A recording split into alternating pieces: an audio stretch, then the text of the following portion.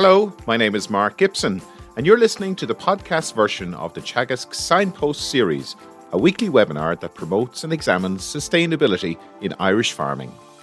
Just to remind everyone that this series is brought to you by Teagasc in collaboration with Dairy Sustainability Ireland, the National Rural Network, and Food Drink Ireland SkillNet. And today we'll be hearing a farmer's perspective on environmental sustainability, particularly on biodiversity, emissions, and water quality. And I'm delighted to be joined by Thomas Duffy, who is a dairy farmer and former president of Macra na Feirme. Thomas, good morning to you. Good morning, Mark. Thanks very much for having me. So, Thomas, could you tell us a little bit about maybe about the work you're doing and your previous life? You were obviously a very outspoken president of Macra na Feirme, and you have some environmental credentials as well to back up what you're saying. Yeah, I suppose I was delighted to hand over to my successor, John Keane. I know he's doing a wonderful job there as Macra president, so I would have served in the role for 2 years. I had to take a little bit of a step away from the farm. I'm kind of coming back now and trying to play catch up after 2 years. But it was very ably managed by because we're in partnership here between my parents, Ned and Kathleen. And then in terms of, I suppose, my environmental credentials, so I would have gone through Dundalk IT. I have a bachelor's in sustainable agriculture from Dundalk, and then I kind of still had the appetite to learn more about the environmental side of things, particularly. So I went and I did a master's in UCD in environmental resource management, which was really, really valuable because it covered a very wide area from that exactly climate change, conservation management, and nutrients and water quality. And my specific dissertation, kind of mini dissertation that I would have done for that master's, was on cattle breeding for adaptations to climate change before it kind of became a central issue. And so it was very interesting to see the areas where there's huge benefits for farmers in addressing climate challenges and reducing greenhouse gas emissions, and how we can work together to do that. It sounds like there's a paper or a session in that in itself. We might have you back again. Thomas, there's a lot of negative, I suppose, discussion around farming in the media at the moment, and some would say it's unfair. From your own perspective, what do you make of the narrative that's circulating at the moment? Yeah, it can be very challenging, and I saw it myself during my 10 years or my tenure. Like the loudest, most ardent voices will always get the most attention, particularly from it's much harder to get attention for a message of people working together, even though we see the likes of the Burn Life Project as an example, or the ASIP program. People aren't as interested in talking about things when they're working well. And I think there is still a very huge group of people, both agricultural and environmental, who are working together on a day-to-day basis. But the reality is they don't have the time to talk as much because they're too busy doing the work and trying to actually progress the industry. And I think it can be challenging. Look, there are genuine, and I'll touch on it a little bit in a second, but there are genuine challenges to us in the agricultural sector. We have trends that we can't ignore, that we need to address. And while we might be doing the right thing, the question is how to scale these things up. And like in other industries, I think it'd be much simpler because you're talking about a small, take energy, for instance. You have a small number of energy producers. Switching to renewable energies is relatively, it's not easy, but it's relatively easy in terms of getting buy-in. But when you have 144,000 plus individual farms, to try and get change on a big scale is a very difficult challenge. And that's where knowledge transfer and the likes of this program are so vitally important. Okay, Thomas, we'll hand over to you. Perfect. We'll talk to you afterwards. Thanks very much, Mark. Okay, so I suppose briefly, we're going to be taking a look kind of from my own farming experience and some of the other things that I would have seen on many other farms, kind of discussions I've had with farmers over the last 2 years and indeed before that. So the question on biodiversity, emissions and water quality, and I won't be holding anything back. I will be showing you on the farm what has worked, or what I feel has worked, and what I've seen hasn't worked, not necessarily because that's not going to encourage me to abandon a project, but it means that there's a different challenge. So I suppose very briefly, and I'm not going to dwell on it too much, we've done the introductions. I'm farming in East Cavan here in a farm partnership with my father Ned and my mother Kathleen. The farm is about 51 hectares in total, owned, but it's fragmented. We're extremely fragmented farm, split by the N3 here, with the longer out blocks being 10 minutes away. And the grazing platform is the largest block, but about 50 acres owned, and then about 6 hectares, about 15 acres rented in to try and graze 105 cows. And for anyone who's doing the figures, that's quite a high stocking density. There was a time where our stocking density was even higher than this. And some people talk about stocking densities. At one stage, we would have been milking 120 cows on 20 hectares. So we would have had a stocking density greater than 5, with no potential for bringing in our silage ground, because our silage ground was aside. That was overstocked. There's no two ways about it. It wasn't a profitable way to do the business. It was a short-term measure as we tried to regain some more grazing land. At the moment, it is still very challenging. It's quite a high stocking density.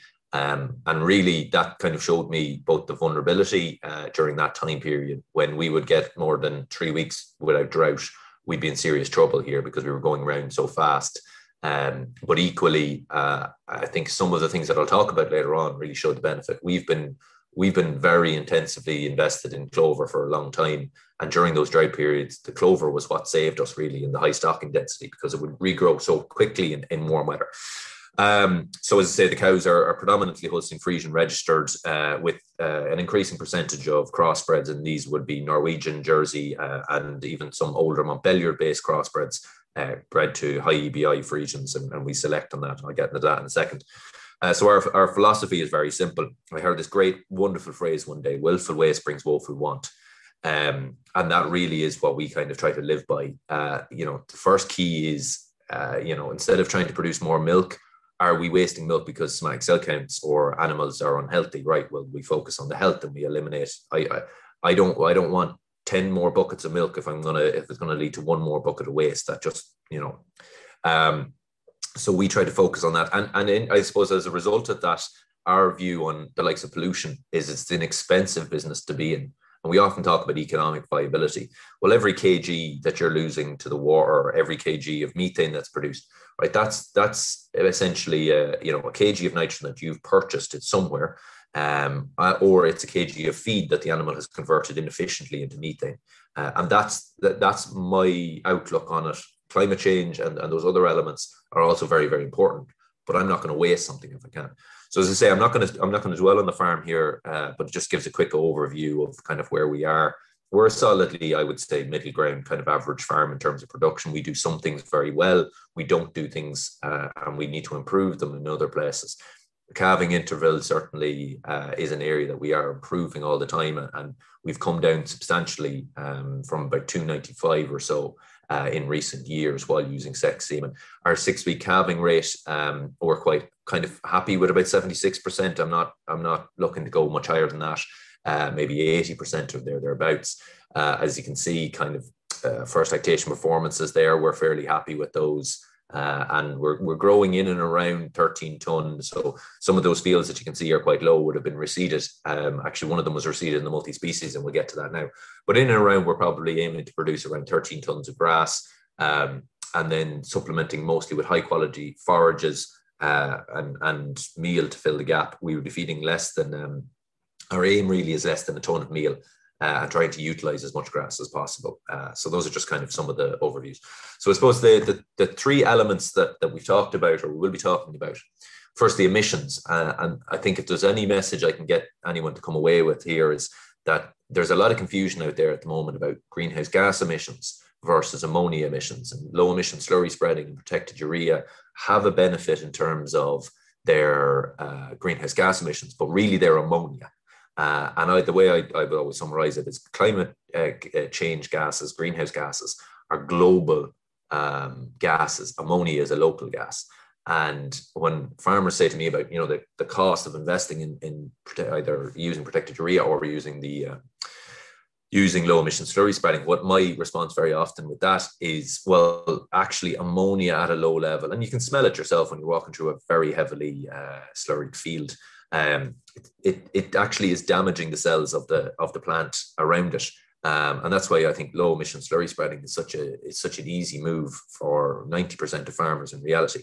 And then water quality. So I suppose there we have the question of, surface water and groundwater, and surface water is probably more important from a biological point of view, and it's more important from a recreational point of view, particularly in the likes of Cavan here. We've got a very good fishing tourism, whereas groundwater is really the water that we drink. So that's why we want to protect it. And we have got, Ireland has historically been very good in terms of nitrates levels. When the nitrates derogation was brought in, it was really for more industrialized countries because they were suffering, unfortunately, with a thing called blue baby syndrome, which was high nitrates levels and their children was killing them. And then high phosphorus levels, depending on the soil that you're on, that's probably more of a priority. We know the results from ASSA. I'm not going to dwell on that. So in terms of biodiversity, then, obviously biodiversity has its own value. We all appreciate it. But I suppose, why does it matter for an individual farmer? I have heard before, and I will probably hear again, which is, what good is that? What good is that thing? What we have to understand is that when an ecosystem unbalances, it will have knock-on effects because we're part of the ecosystem. And a really simple example of this was, the wiping out of birds of prey and the loss of some of the habitat for the likes of buzzards in the 60s, 70s and 80s. And the massive explosion that we've had at hooded crows. And I wouldn't imagine any farmer on this today is a huge fan of hooded crows, because we all know they're quite nasty creatures to have around the place. But I suppose a local example of that, buzzards started breeding on my farm 4 years ago. They've successfully fledged 3 times. The crow population has absolutely plummeted. We used to be, they're constantly eating meal on us and devouring crops. But now we really do see, because they've been predating on the chicks. So I suppose what it really matters, and I suppose this was a shot from my single farm payment this year, and I just wanted to highlight it as an issue, because this image was very clearly taken during the drought last year. So you can see how burnt up my part of East Cavan got. Now look, we're lucky to have dry soil up here, and it's mostly a gravel base, so it dries out fast. But you can just see the impact that that's going to have. An increase in climate change means 2 things. It means flooding, and it means more drought. And unfortunately, we're going to have to be the ones suffering from this. When I talk about climate change, it won't be people sitting in an office in Dublin. No offense to anyone who sits in an office, but it will be the farmers on the ground who will suffer the worst effects of climate change. And while we will suffer, obviously, so many of the countries that are already more vulnerable will suffer greater, but nonetheless, we will not escape it. Our fields will be flooded. Our lands will be flooded in winter, and we will enter into drought. Not every year, that's not how climate change works, but it will be an effect. So quick introduction to the terminology I'm going to be using, just because sometimes it can be useful. We've already talked about ammonia gas here, methane. This is belched by cows. One of my favorite things I always say, if you're reading an article and it says, anything about cow farts, stop reading it. That person has no idea what they're talking about. It's a waste of time. So it's released, it's breathed out.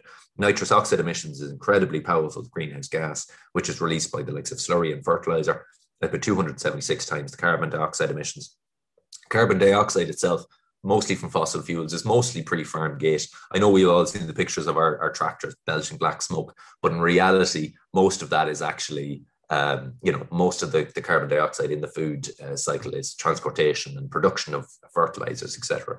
But there is a very big question around drain peat, for instance, and the release of carbon dioxide. So can carbon sequestration save us? It's going to be a very vital, important element of what we do, because we aren't measuring it 100% at the moment, particularly soil sequestration, but it won't be enough to offset what we are doing. We are going to need to take a double-sided approach, and that's what we've done here. We've tried to increase carbon sequestration, but in order to balance the book, you need to reduce your emissions one way or another. And it's a very complicated global political matter trying to measure these things and the accuracy.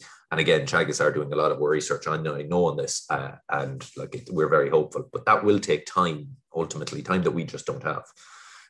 And in terms of hedgerows, we need a net increase in hedgerows, and new or bigger hedgerows. And we're talking about changing the management. The existing hedgerows, if they were there in 1990, simply won't cut it from an emissions inventory point of view.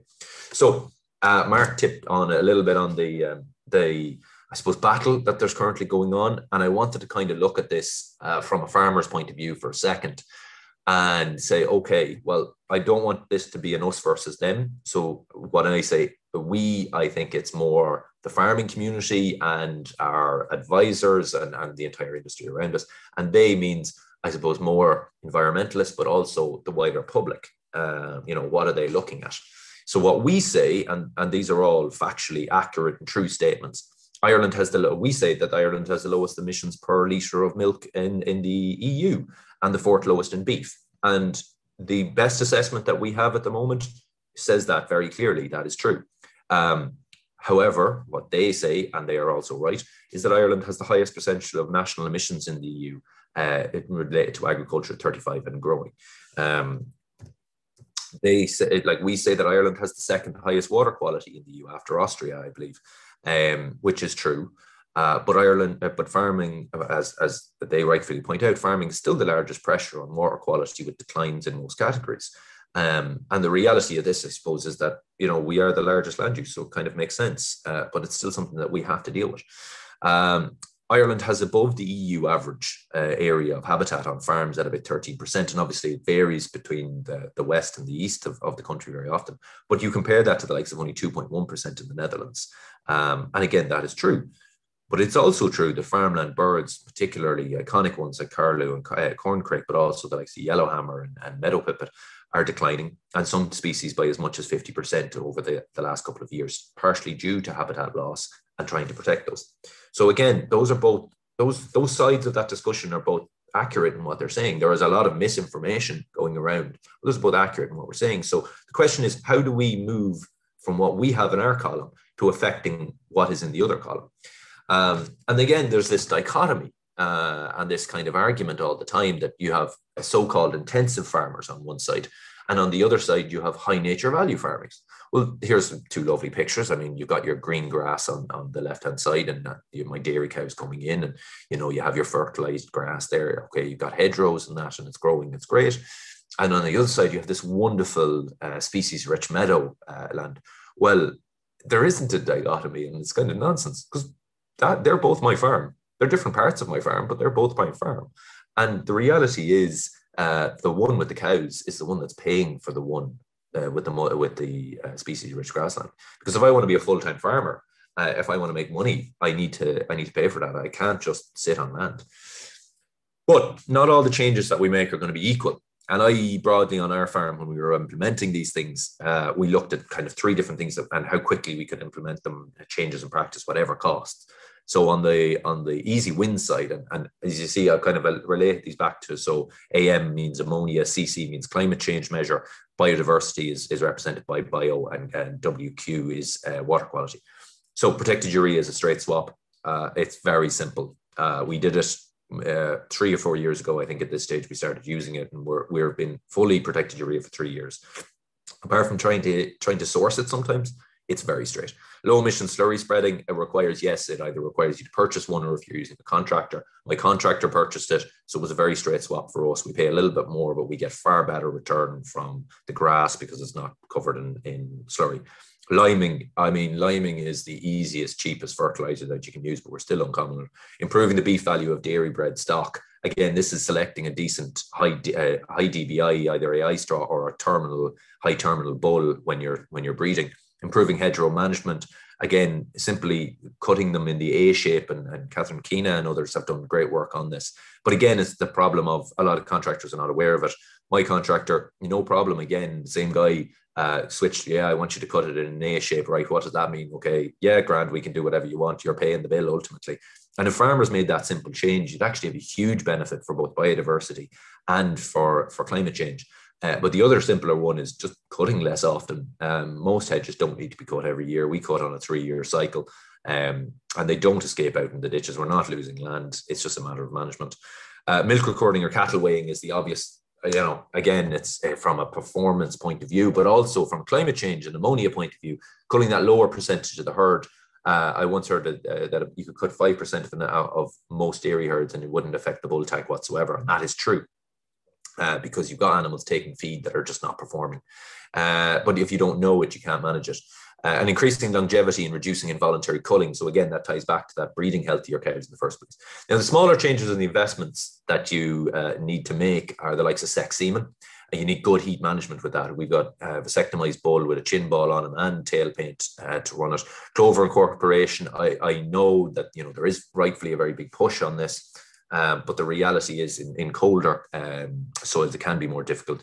Upgrading fertilizer spreaders, for instance, and we'll tip on that in a second. Tolerance of weeds is probably the most psychologically the hardest idea.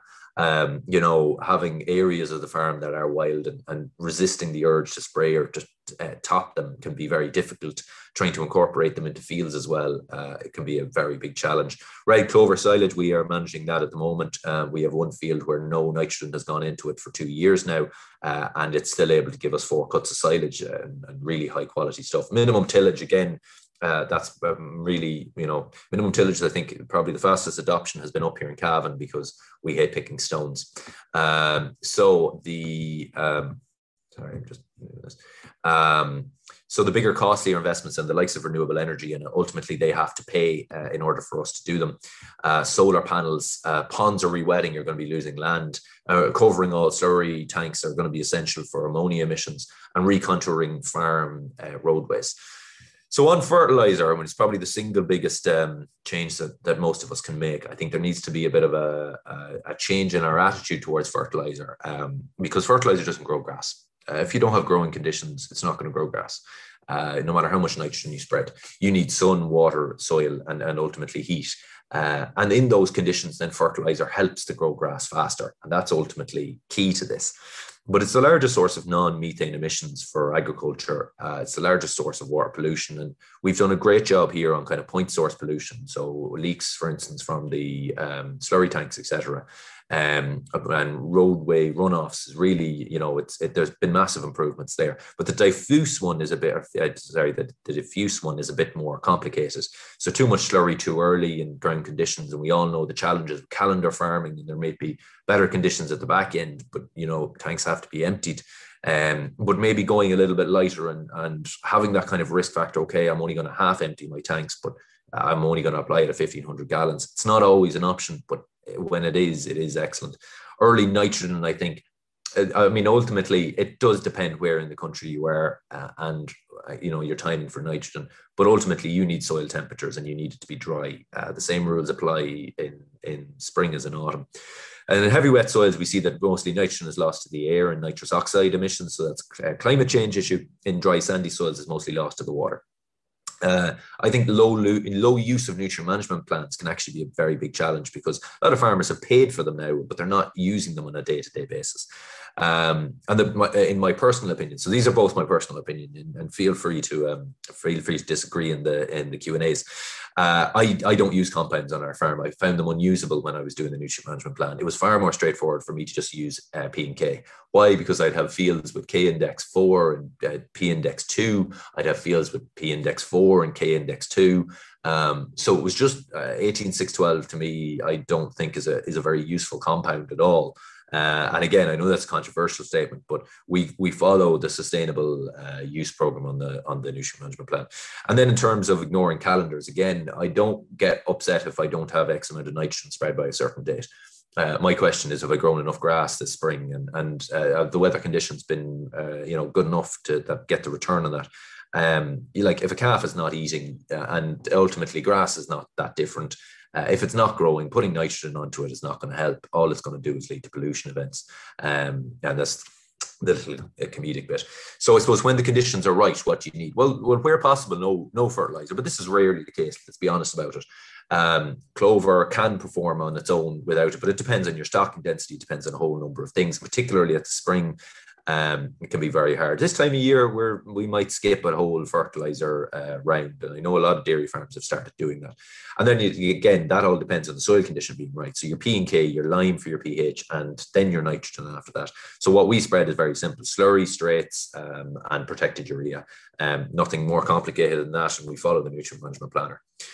So in terms of water quality, in terms of the investments that we've made. So you can see this is a new roadway was put in. It was sloped towards the field. On the other side of the hedge there for runoff as well, we had to break a few things to keep it from flowing down. So we've contoured it. We have speed bumps and all the rest of that sort of activity on it, because again, everywhere in Cavan is either on a hill or at the bottom of a hill. And at the bottom of the hill, there's an awful lot of streams and rivers and lakes. So that's really what we focused on. We upgraded the fertilizer spreader after the old one, I think was 30 years old itself one day. And instead of buying a brand new one, what we did was we went for a secondhand one with a higher spec. So weighted, for instance, and hydraulic control on both sides. And that allowed me a much more accurate spread when I'm going around the field. So, if I get near a wet spot, I'll cut it down, or I'll shut it off altogether and spread on the other side. This is our red clover. It's just taken there recently. It's beginning to regrow. You can see it. It's also got a little bit of white clover in it. Our nutrient management plan. And again, this is the challenge to use the nutrient management plan, because the nutrient management plan is spot on. Yeah, I've got a rate of, say, 54% a year for urea. But what does that mean? Like, if I'm talking to my dad, or I'm talking to a student, I'm telling him to go out and spread, I can't tell him to go 54. I can set that on the spreader, but how many kilos of nitrogen, what bag is it going to be? So what we did was we just put it into an Excel file and created it so that it multiplied out. And there may be other systems for doing this, just the one that we've been using for the last while. And as you can see, the crossouts are all, I suppose, where we spread. So you can see we skipped quite a lot in spring already, because the weather conditions simply weren't there for us in January to March. And so we went a bit heavier in later on in the year. So the worts, I suppose this is where, and look, we haven't had an issue with protected urea. And the evidence is that there isn't an issue with protected urea. The research is all there. I'd be very confident in using it. I think some of the challenge around moving to protected urea is for farms that weren't using urea beforehand and not giving it enough time when switching from can. The lower 6-week calving risk is always a risk with more sex even, because you're more likely to get repeats. You get about 46% conception rate.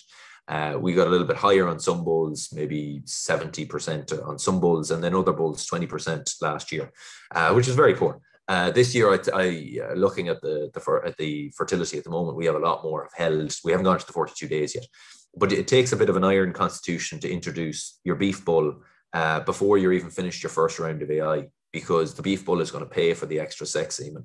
And allowing an animal to repeat that might be a good animal. I mean, this morning, one of my favorite animals is after repeating, and it's just going to beef because that's what has to happen now. But that being said, I had 2 Frisian bulls or Jersey Cross bulls born this year out of 27 calvings. The other 25 are all heifers.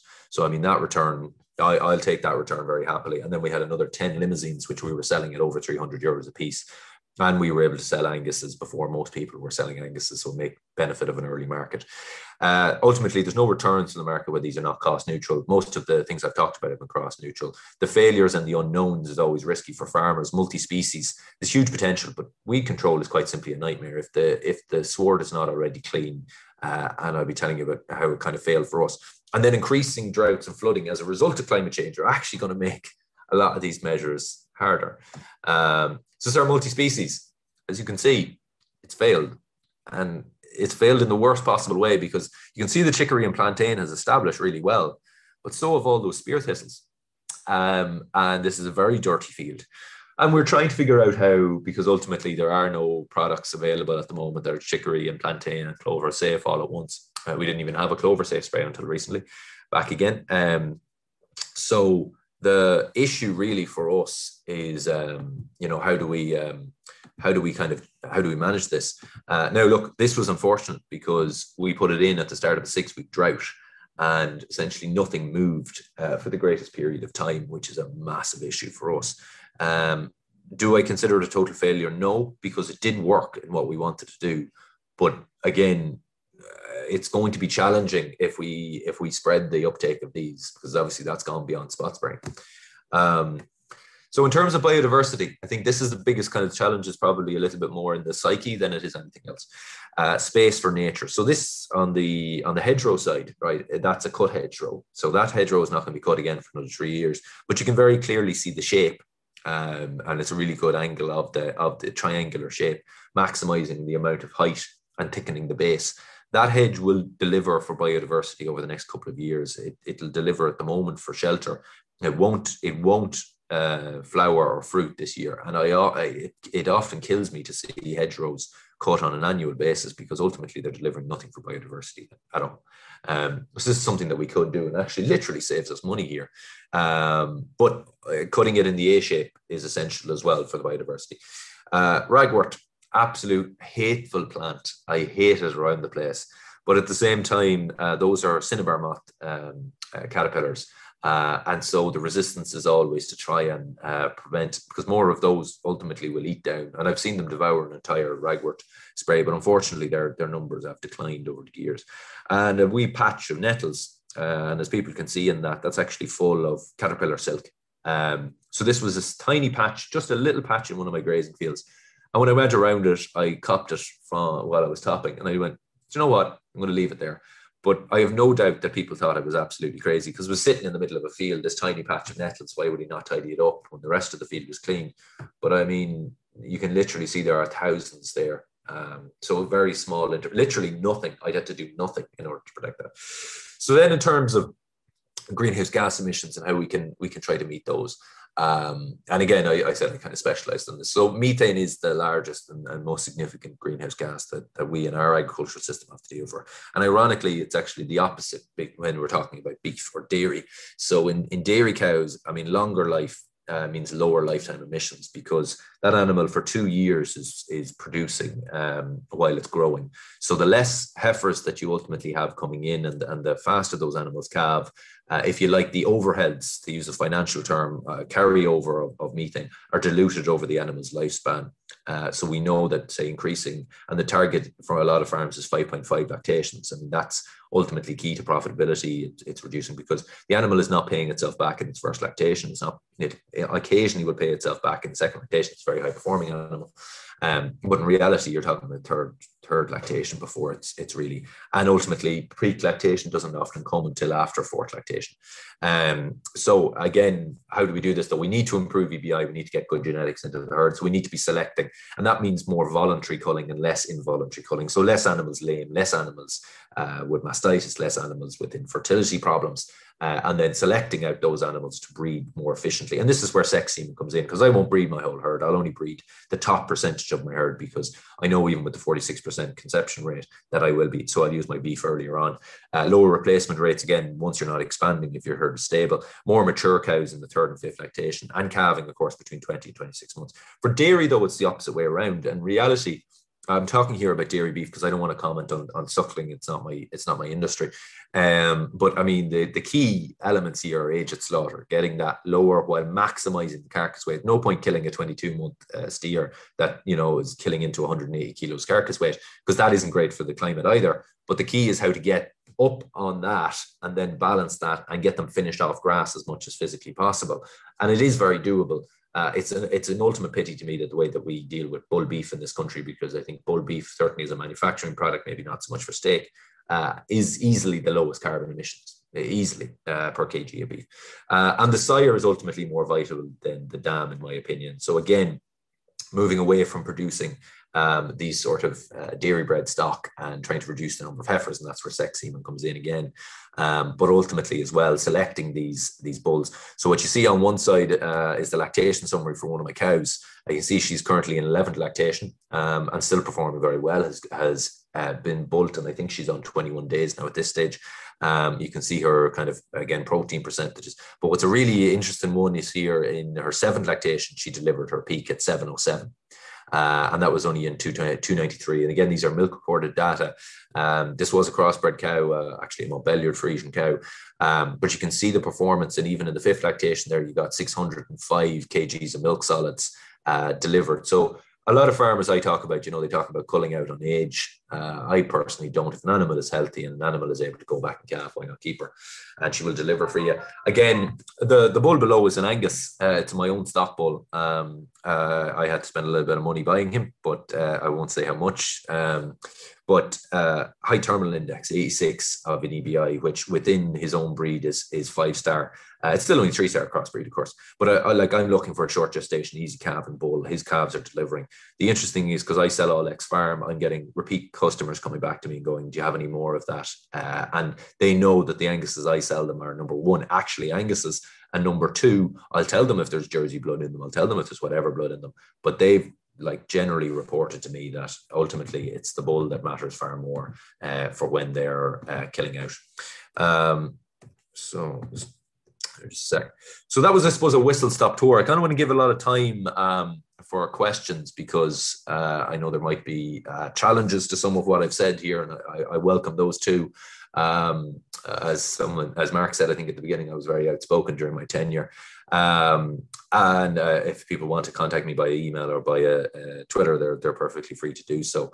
I suppose the element that unfortunately I don't have very nice pictures on, as I said, is the biodiversity on the farm. This is one of our lone bush and stuff. I've kind of touched on it a little bit.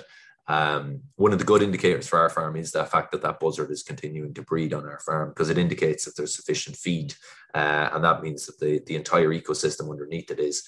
And thankfully, we don't have any poultry farms too close that he might cause issues for.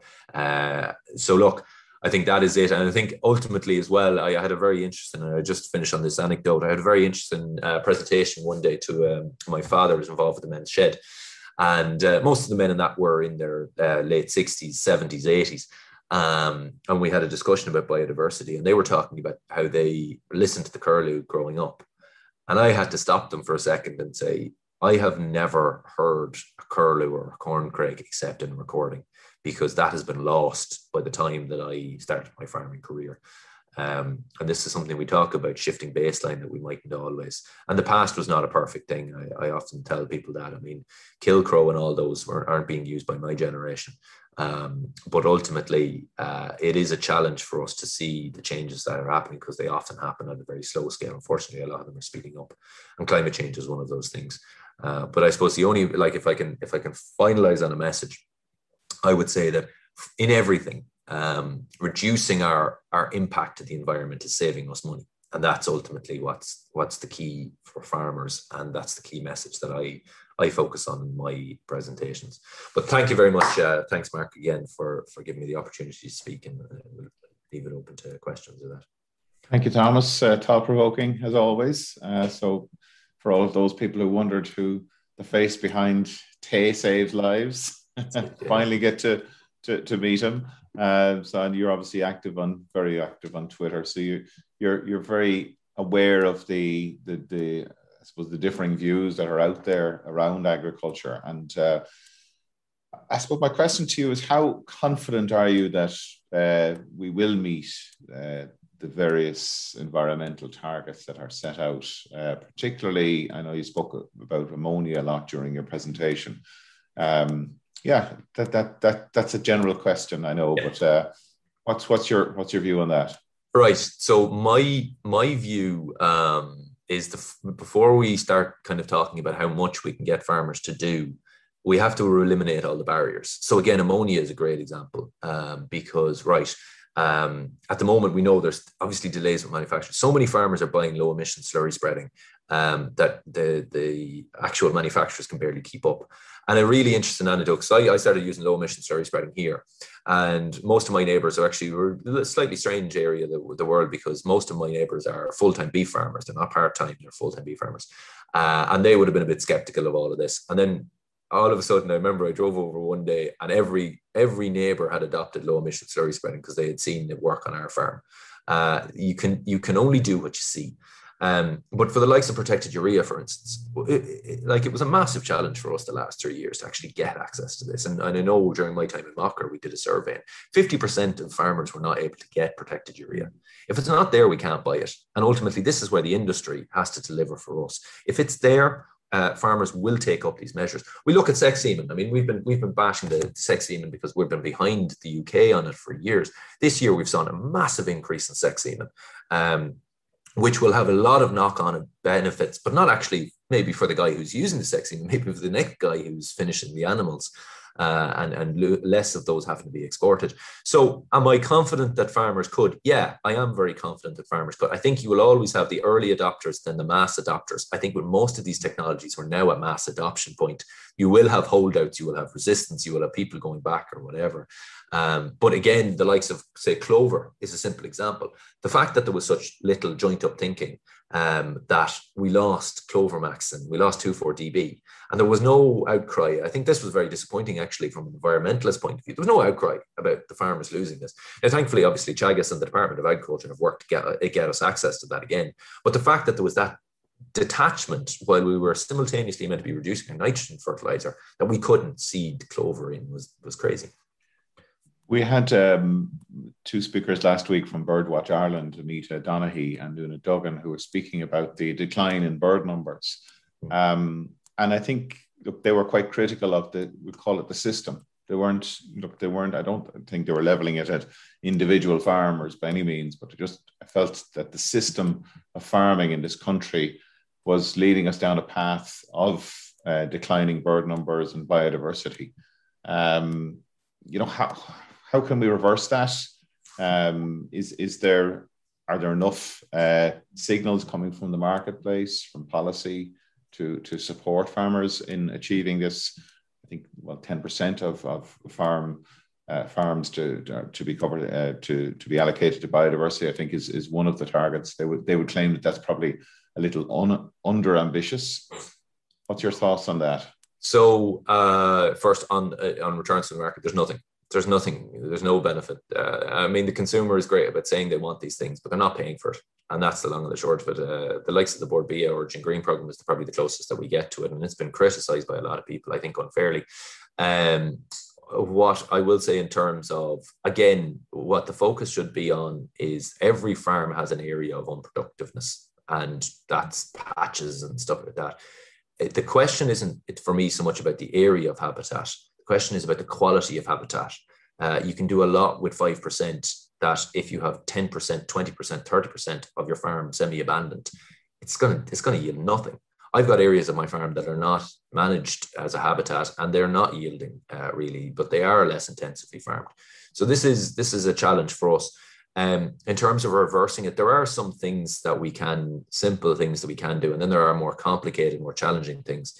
The biggest thing would probably be money for direct interventions for the likes of our really critically. And I know farmers, very highly stocked dairy farms, that are currently protecting curlew and corncrake on their farms, or curlew anyway, and others that are managing. As I said, I showed the high nature value farming that we have on our farm as well. We haven't got any of these rare, I think the rarest we have is the snipe that seems to, for some reason, love grazing on our intensive grassland and not kind of abandons in nearly overgrown areas. And what would concern me as well is the rise of concepts like rewilding, which is essentially just land abandonment, because that's going to be a pinch point between these species. These species need farm management and paying for that. But there is a huge potential here, the farmers. But again, I think that the rule I always follow is do learn, do better. So yes, we used a lot of nitrogen to grow grass in the past. Now we're going to use clover to grow more grow more grass and use less nitrogen. Protect it, like red clover, another example. There are a lot of things that we're doing better today, but it is a slow uptake, and this is ultimately the problem, because a lot of these species need this to be accelerated to protect them. I've one final question. I'm going to be selfish here before we get to the audience questions. You talked about nutrient management planning and the relatively low engagement by farmers with their nutrient. A lot of farmers would have nutrient management plans, but maybe that level of engagement isn't as what we'd like it to be. What would be the 3 or 4 things you'd like to see happen or that you think could help that situation?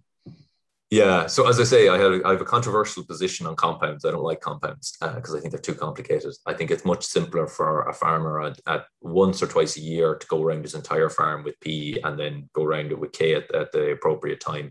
And then for silage ground, obviously spread it, silage ground. And look, that means more driving and it means a bit more fossil fuels, but ultimately I think it's much more effective than trying to balance 18-6-12 or 10-10-20 or whatever with the nitrogen demands. The biggest thing I think is literally just to use it, and that's why we did it. We stuck it into the Excel file. I understand that there's the pasture-based program are doing stuff with this as well, but ultimately that it's not something that's shoved down the back of a folder. Like in a previous life, I would have done a few nutrient management plans for farmers, and their response then was, "Well, I'm still going to do the same thing I did before." And I'm like, well, there's money to be saved here, particularly like in areas like Cavan. We would have benefited from a lot of pig slurry over the years. Even very extensive farms would have used exported pig slurry and K index 4s. And then I have farmers telling me I'm going to go buy 18-6-12. And I'm like, why are you buying the 12? You have more than enough in your K. So save yourself the money there.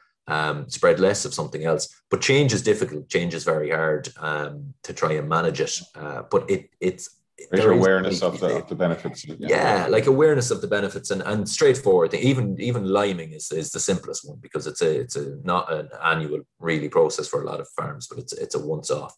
And again, just matching with what you have. Great, Thomas. Thanks very much, Pat. A lot of questions coming in here now. I think a general appreciation of the insights you're given from an awful lot of people who are online this morning. A question here, not simple, but topical, I suppose, given the day that's in it with protests going on around the country. I was wondering if you have any comments or suggestions regarding the upcoming CAP and changes that might happen there. So there's been a few elements that have been muted, the likes of allowing for landscape features as opposed to, or not docking for those. I think that's certainly.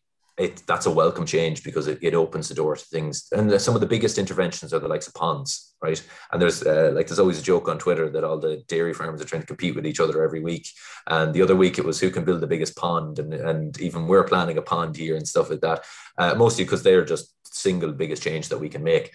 So that's a huge open, a kind of a welcoming. I think there's potential in the eco schemes, and I know our again, during my time in Mocker, we would have looked at this. I think there's potential in the eco schemes, as long as they're not exclusionary, because ultimately, if you come to my farm and tell me that I have to become an unviable farm, but I have to do this stuff for the environment, that's just not going to work for me. I'm going to reject it, because I need to make an income. I need to make an income for myself and my parents.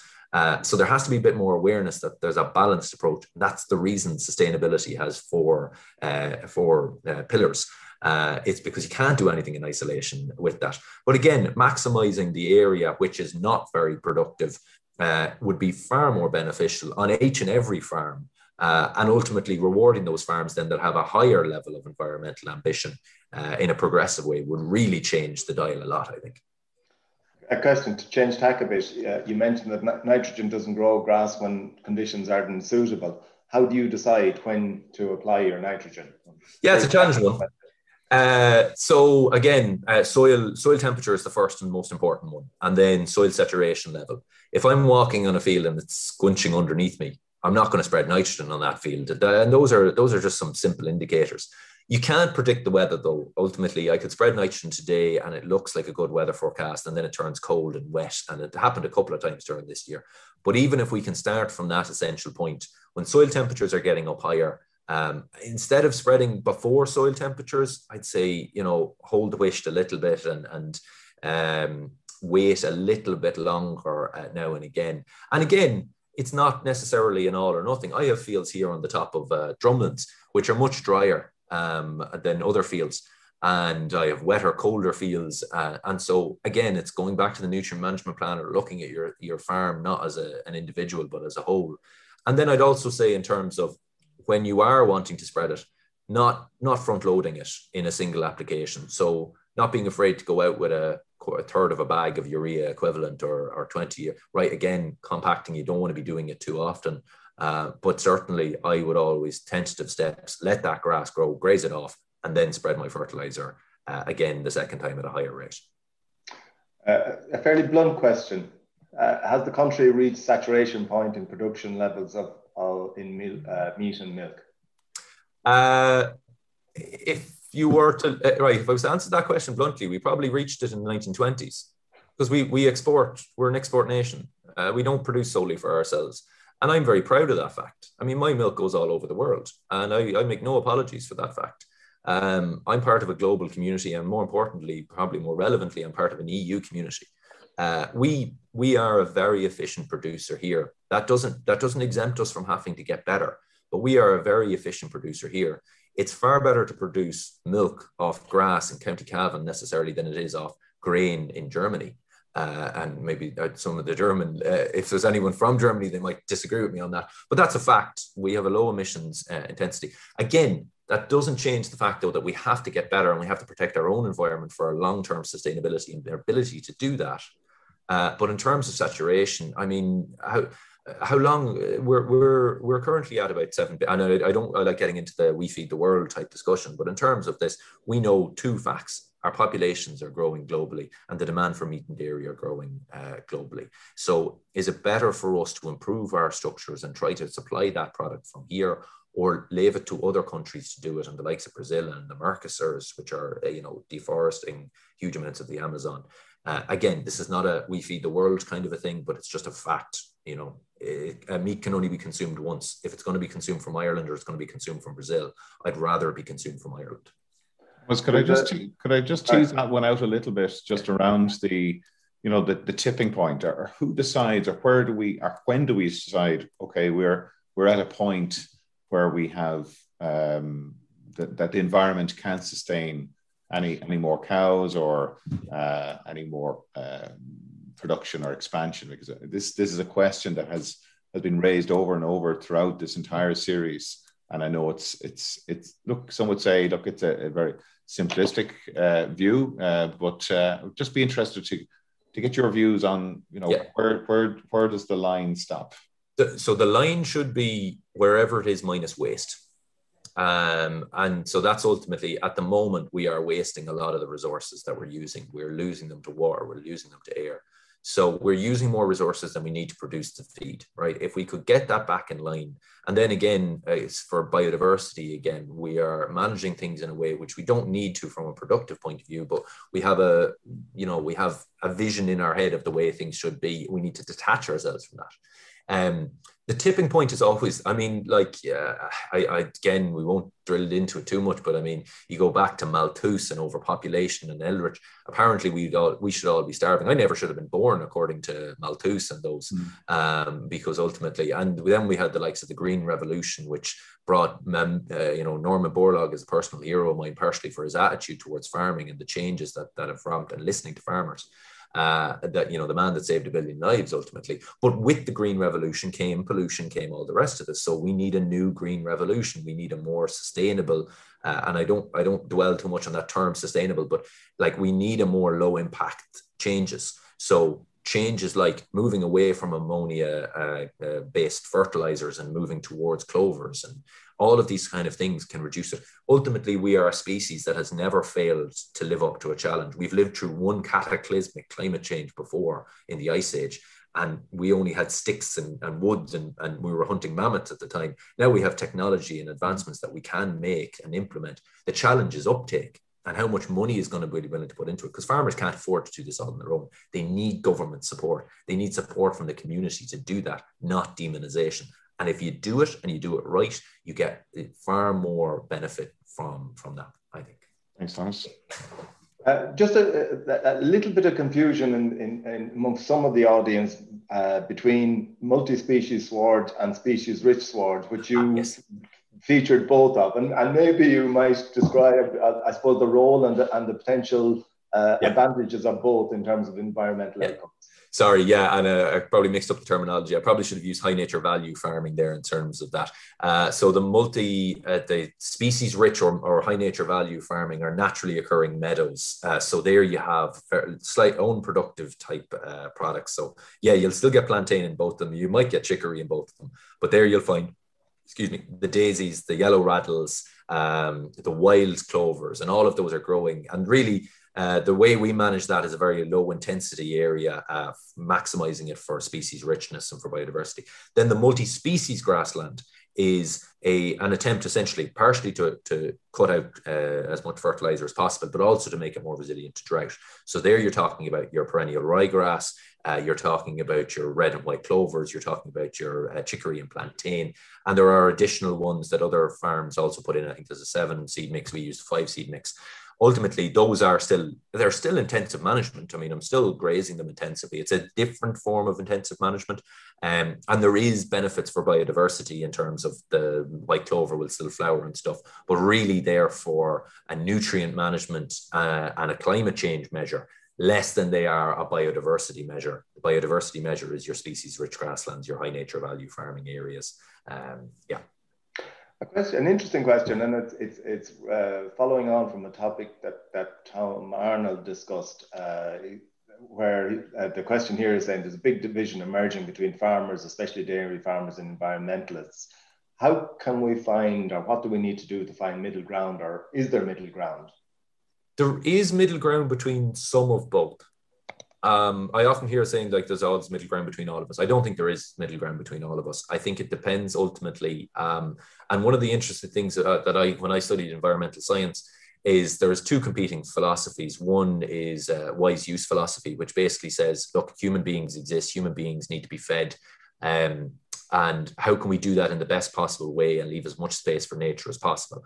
Then there's the competing philosophy that human beings shouldn't be the center of the world. And ultimately, that goes down a very dark path, in my opinion. And needless to say, I very much subscribe to the wise use philosophy on this.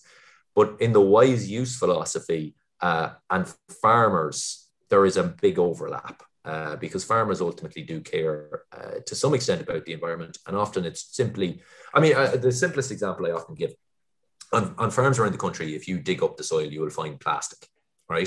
Farmers in the past buried plastic. Why? Because a lot of older farmers didn't realize it would last forever. They just didn't. Everything else broke down. So when plastic was introduced, it was an issue. There's no excuse for burying plastic today. You recycle it. That's what you do. You don't burn it, you recycle it.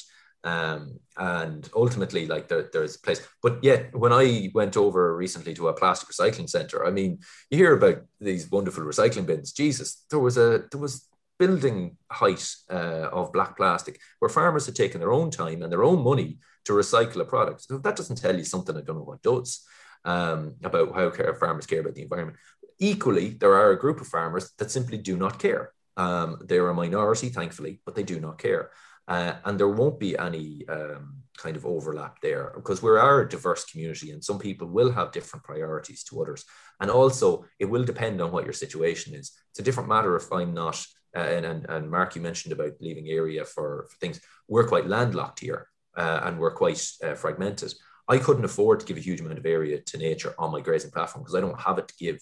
But my outblocks, different matter, different discussion. I'll still use a bit of the waste ground on my own farm, but yeah, look, that covers a bit of it. Question here in relation to whether you see an opportunity on your farm in relation to energy production. Yes, I do. So I'm probably one of the few full-time farmers that you'll come across that drives an electric car. And there was a deliberate reason why I put my charger up on the outside of the dairy, which looks really strange. I get some strange looks and the contractors arrive and there's this car plugged in. Because I plan to put solar panels on the entire roof of the dairy. But the problem is at the moment, and even in the consultation that was recently done, there's not enough incentive at the moment for small scale renewables. And it's a massive issue. We need to reform the whole planning permission area. We need to start feeding it in. We saw even recently, there's warnings now of rolling blackouts because the grid isn't able to adapt it because we haven't adopted solar fast enough, really. And at the moment, the wind is simply not blowing. So we're relying on natural gas. But there are sheds throughout the entire country that could be supplying this renewable. It's more of a challenge. I'm not diminishing that from an EirGrid's point of view. It's much more challenging when you have a lot of smaller suppliers. But it's definitely something we could do. So the plan here is to invest probably a little bit down the line in a solar panel and install, either we will have a robot, which we won't need to install a battery pack, and we'll be charging the car off that, or we will just be charging the car directly and using it for the robot because the robot will use it all the time. A question here in relation to buffer zones along your rivers and what are you doing in that respect? Yeah, so a mainstream runs through the grazing platform, and then the rest of them are kind of bounded by it. So again, we just follow because most of the ground, thankfully, beside it is fairly level. It's not a severe slope. We do take account of the slopes when we're near the streams when we're spreading fertilizer. So the big advantage, and I mentioned there about the fact that we went for a second-hand machine. When I'm doing the last strip, I even a little bit beyond the outside, what I'll do is I'll adjust down my spreader on that side. So I might drop it to 50% beyond the buffer zone. So there's not an extra area. And it depends, really. It depends. Like this time of year, I'm not as worried about it. But say when I'm spreading in spring, I'll keep double distance up from it. Okay, Mark, you're muted. But I have to wrap up the questions there. Thanks, Pat. Thomas, thank you so much for your candid views and wise words. Really appreciate you giving us an insight into your farm and what's happening there. And hopefully at some stage in the not too distant future, we might get to come up and visit you at some stage because it's you have a great story to tell Pat, thanks very much for helping with questions. We're a little bit over time this morning, but I think it was worth holding on for those insights from Thomas. So thanks again, Thomas. Next week on the Signpost series, we'll be joined by Una Fitzpatrick from Biodiversity Ireland, who's going to be talking about the pollinator plan in Ireland. So we look forward to speaking to Una about that. And I want to say thank you to our production team, Andy Boland and Yvonne Maher, and Pat Murphy, of course, and all our partners on the series. You've been listening to the podcast version of the Teagasc Signpost series, the weekly webinar that promotes and examines sustainability in Irish farming. Don't forget to join us live every Friday morning for our latest webinar. For more, visit teagasc.ie. And you can also rate, review, and subscribe to the Signpost series on Apple Podcasts, Spotify, or wherever you get your podcasts from. I'm Mark Gibson, and thanks for listening.